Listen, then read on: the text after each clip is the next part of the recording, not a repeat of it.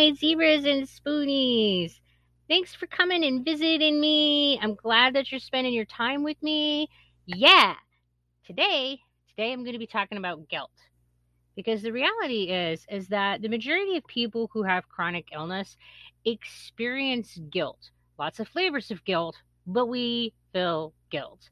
And it's kind of an interesting phenomenon when you think about the fact that nobody chooses to have a chronic illness and yet we feel guilty about it. So I just kind of wanted to explore what we feel guilty about, why we feel guilty, and what we can do about it. So, one type of guilt that we experience is relationship guilt. And when we are in a relationship, we worry about how our illness affects our partner. And we feel guilty when our illness has a negative impact on our partner. And the reality is that when you are in a long-term relationship, there will always be times that things that you do in your life have a negative impact on your partner. When you're sick, when you're having a bad day, when you're struggling with stuff, these things are going to negatively impact your partner. And it doesn't matter if you have chronic illness or not. That's the nature of being in a relationship. But when you have chronic illness, this is kind of magnified because you take all that normal kind of relationship complexity, but you also add this physical illness and maybe even mental illness stuff into the mix, and it just makes it much more complicated. So, what can we do about it when we're feeling guilty about the way that our relationships are affected by our chronic illness? The first thing that I will always recommend in every relationship, whether you have chronic illness or not, is to keep open lines of communication. It is important that we talk to our partners and that we give them time and space to communicate with us about the ways that our illness is in fact affecting them, rather than projecting our feelings onto them. A lot of times we fear that our illness is negatively impacting them, and it actually isn't affecting them as negatively or even at all in the ways that we think that it is. So it's really important that we give our partners an opportunity to speak for themselves rather than to assume that we know what they're thinking and feeling in context of our illness. So that's the first thing. I think that the other thing that is important for us to do in context of our illness is to make sure that our partners are not our pillar of emotional support. It's very easy to turn to this person whom we trust very much and who is very involved in our life, and to lean on them for all of our emotional support and all of our emotional needs. But this is a really demanding thing to ask of anyone. In a normal relationship, you have your partner, but you also have friends and family members, and you lean on these people in different ways and different times for different needs. So your emotional needs are kind of spread out between these individuals. And we need to make sure that we're continuing to do that. And one of the ways that we can ensure that we're not overburdening our partner with our illness is by making sure that we're taking our psychological processing needs not to our partner, but to either a physical, I mean, a psychologist or to a support group. A place that's safe and that we can say what we need to say and we can be understood and we can get stuff off of our chest without unloading on the person that's nearest and dearest to us. So I would encourage everybody to make sure that you have open lines of communication. And I would also really encourage anyone with a chronic illness to find some support groups. And if you can't find a support group, then to get into some type of counseling, to have an option to be able to talk to someone other than your partner. So, another type of guilt or another time that we experience guilt is when we have to cancel or change plans that we've made with friends and family. It's pretty common. You don't know when you're going to have a flare. You don't know how you're going to feel 3 days from now. You don't know how you're going to feel 3 months from now. And plans are just kind of made ahead of time, and then things come up and you're not able to go, or you just feel like crap suddenly in the middle of an event and you have to like say, sorry dudes, I gotta leave. I mean, I've been known to fall asleep right in the middle of a gaming event, and my friends luckily are super supportive and have never given me any real grief about this. So how do we deal with this? Again, with all relationships, keep those open lines of communication. Don't assume that your friends know what's going on. Be honest about why you're canceling or changing your plans. If you're sick, say so. You know, let them have a chance to talk to you about your chronic illness and the way that it affects your relationships. This is important. Don't assume that you know what's going on with them just the same way that you don't want to assume what's going on with your partner. We don't read minds. We need to let other people speak for themselves. We don't want to be projecting our own insecurities on the people around us. It can really negatively impact our relationships. The other thing that I think that can be helpful is to allow ourselves to be a little bit more vulnerable. A lot of times when we're around other people, we try really hard to pretend to be a able-bodied, not sick person, and we try to make it so that other people around us, our friends and our family, don't see our chronic illness symptoms. And maybe we need to allow them to see us sick and struggling with our symptoms so that they can better understand why we need to cancel. And something else this consider you can consider is another option. Instead of canceling, we can say, I'm really way too tired to be out, and I don't have the spoons for getting dressed and showering and being out in public and going to a restaurant and doing a movie, blah blah blah. Would you like to instead come over to my house, hang just the two of us, but just know that I might fall asleep while you're hanging out with me. And that will give them the signal that their relationship with you is still valuable. And it's not that you're trying to avoid them, it's that you just don't have the energy to do the thing.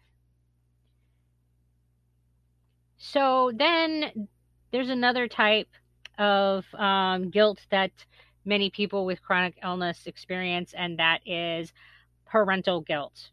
When you have chronic illness and you're a parent, you often feel guilty about not being able to keep up with your children and not being able to attend all of their events and play with them every time they ask. And, just kids have an abundance of energy. And when you have chronic illness, you just can't keep up with that. So, how do you cope with that? The first thing is that I think that you need to put it into perspective. Children are very, very resilient, and they don't look at things the same way that adults do. Their normal is whatever they're raised with. So they don't have this expectation of what a normal adult looks like. You are their normal adult. So you're not breaking any expectations that they have because you are their normal. So that's the first thing to kind of keep in mind. The other thing to keep in mind is that you can offer children alternatives, and a lot of times that's good enough.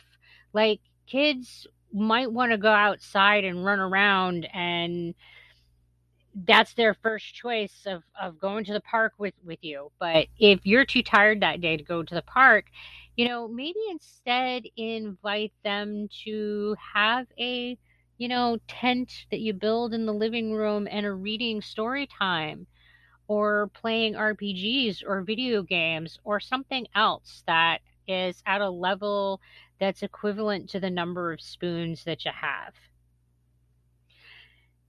Again, I think that this is important time to keep communication lines open. I think people often forget that children are human and that we can talk to them just like that we talk to the adults whom we have relationships with.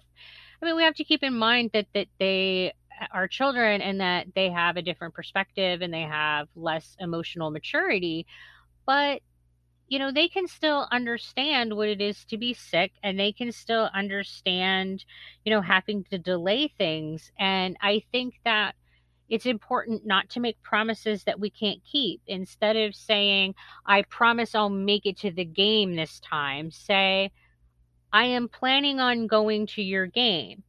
However, it's possible that I won't be able to. You know, set them up for that possibility. And if you can't do that thing that day, do something with them when you do have the spoons. And I think that it's just very true in my own personal experience raising a kid that if you are constantly reaching out to them and offering your time when you have the spoons to do so, they're going to see that gesture.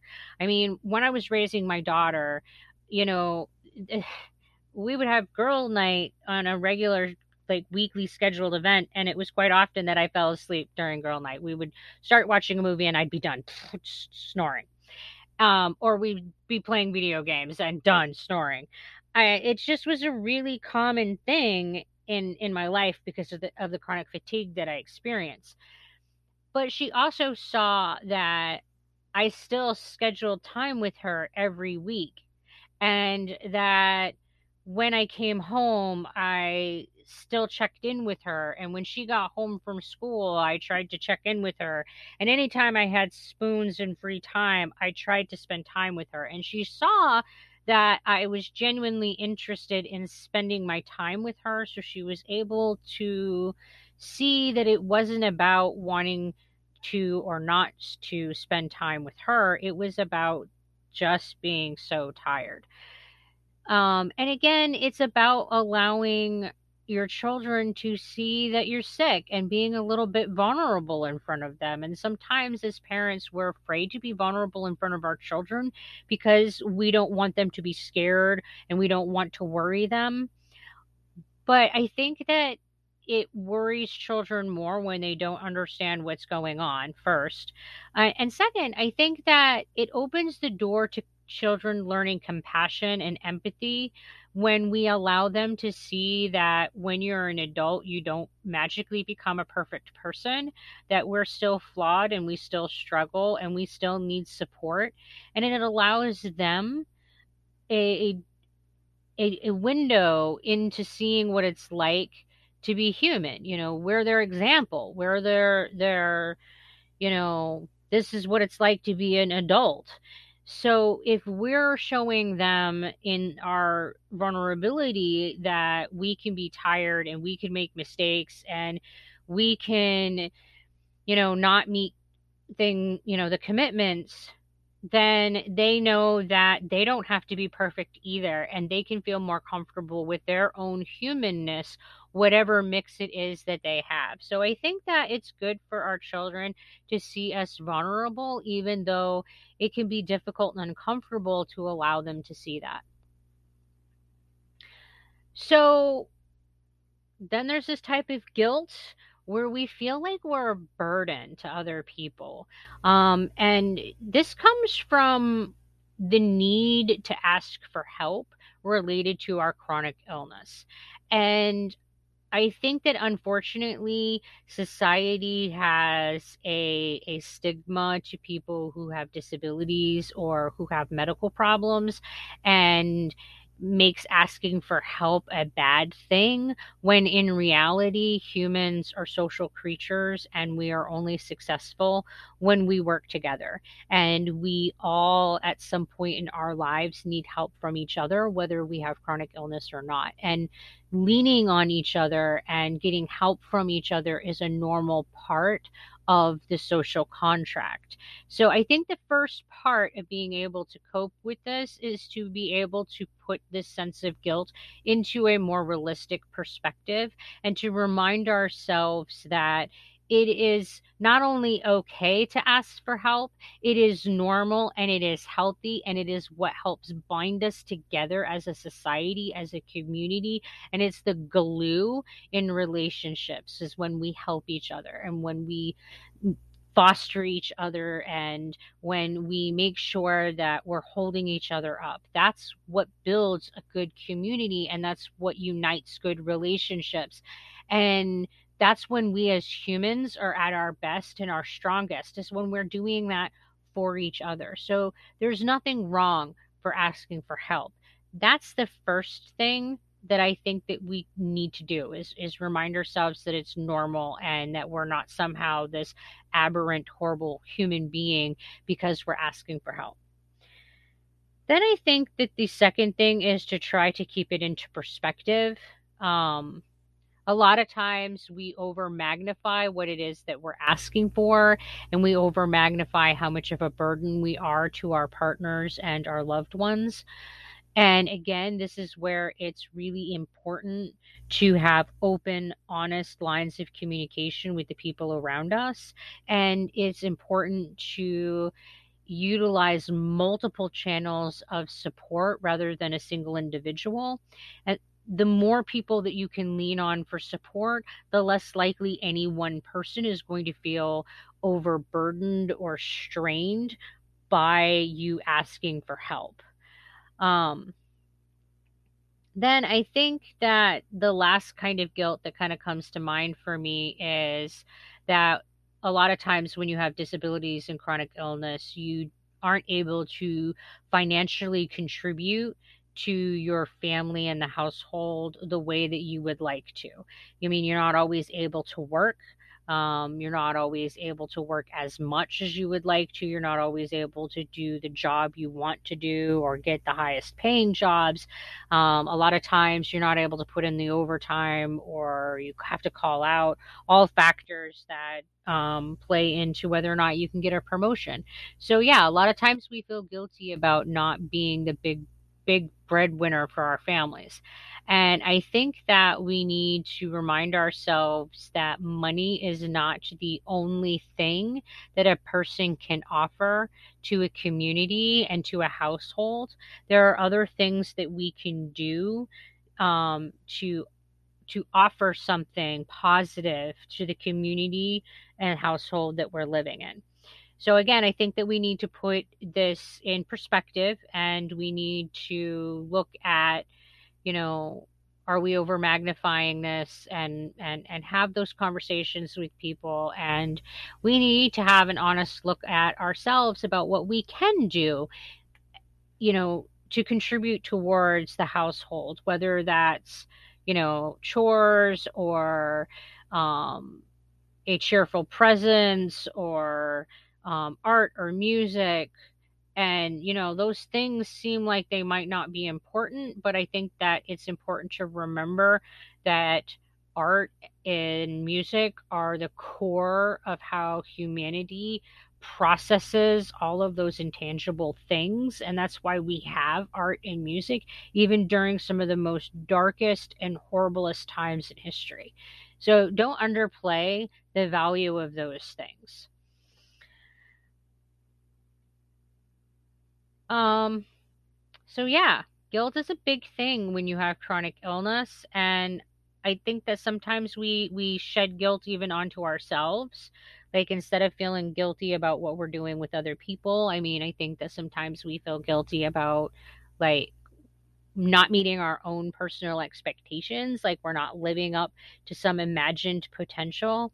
Um I mean, we all had dreams when we were children, and we all imagined who we were going to be when we grew up. And we all have like this perception of where our life's going to go. And then chronic illness hits, and that changes that whole trajectory and that changes that vision for the future. And sometimes I think that we feel guilty that we can't continue on that path and that trajectory has changed. And I think that it's important for us to remind ourselves that changes in trajectory throughout life is a normal part of being human. No one is a child and thinking this is what I'm going to be and this is who I'm going to be, and then does exactly everything they imagined throughout their life to become exactly the person they imagined as an adult, to do exactly the things they imagined as an adult. That doesn't happen. um, we're just not built that way. Like, as we grow and as our brains develop and as life experience happens and as things happen to us, we change. And as we change, the trajectory we're taking through life also changes. And that's just a normal part of being human. And it isn't that we're somehow failing because we didn't meet the end goal of the previous life trajectory. I mean, it's just a natural part of being human. And I think that we need to forgive ourselves for being human.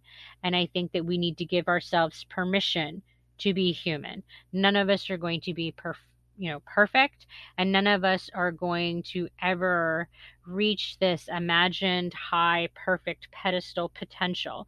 That's not what humanity is capable of doing. None of us can. So thank you for coming and visiting and hanging out with me today. And I hope that as you go through your week, and you can be a little bit kinder to yourself and set aside some of that guilt. And please take care of yourselves, and bye. I'll see you next time.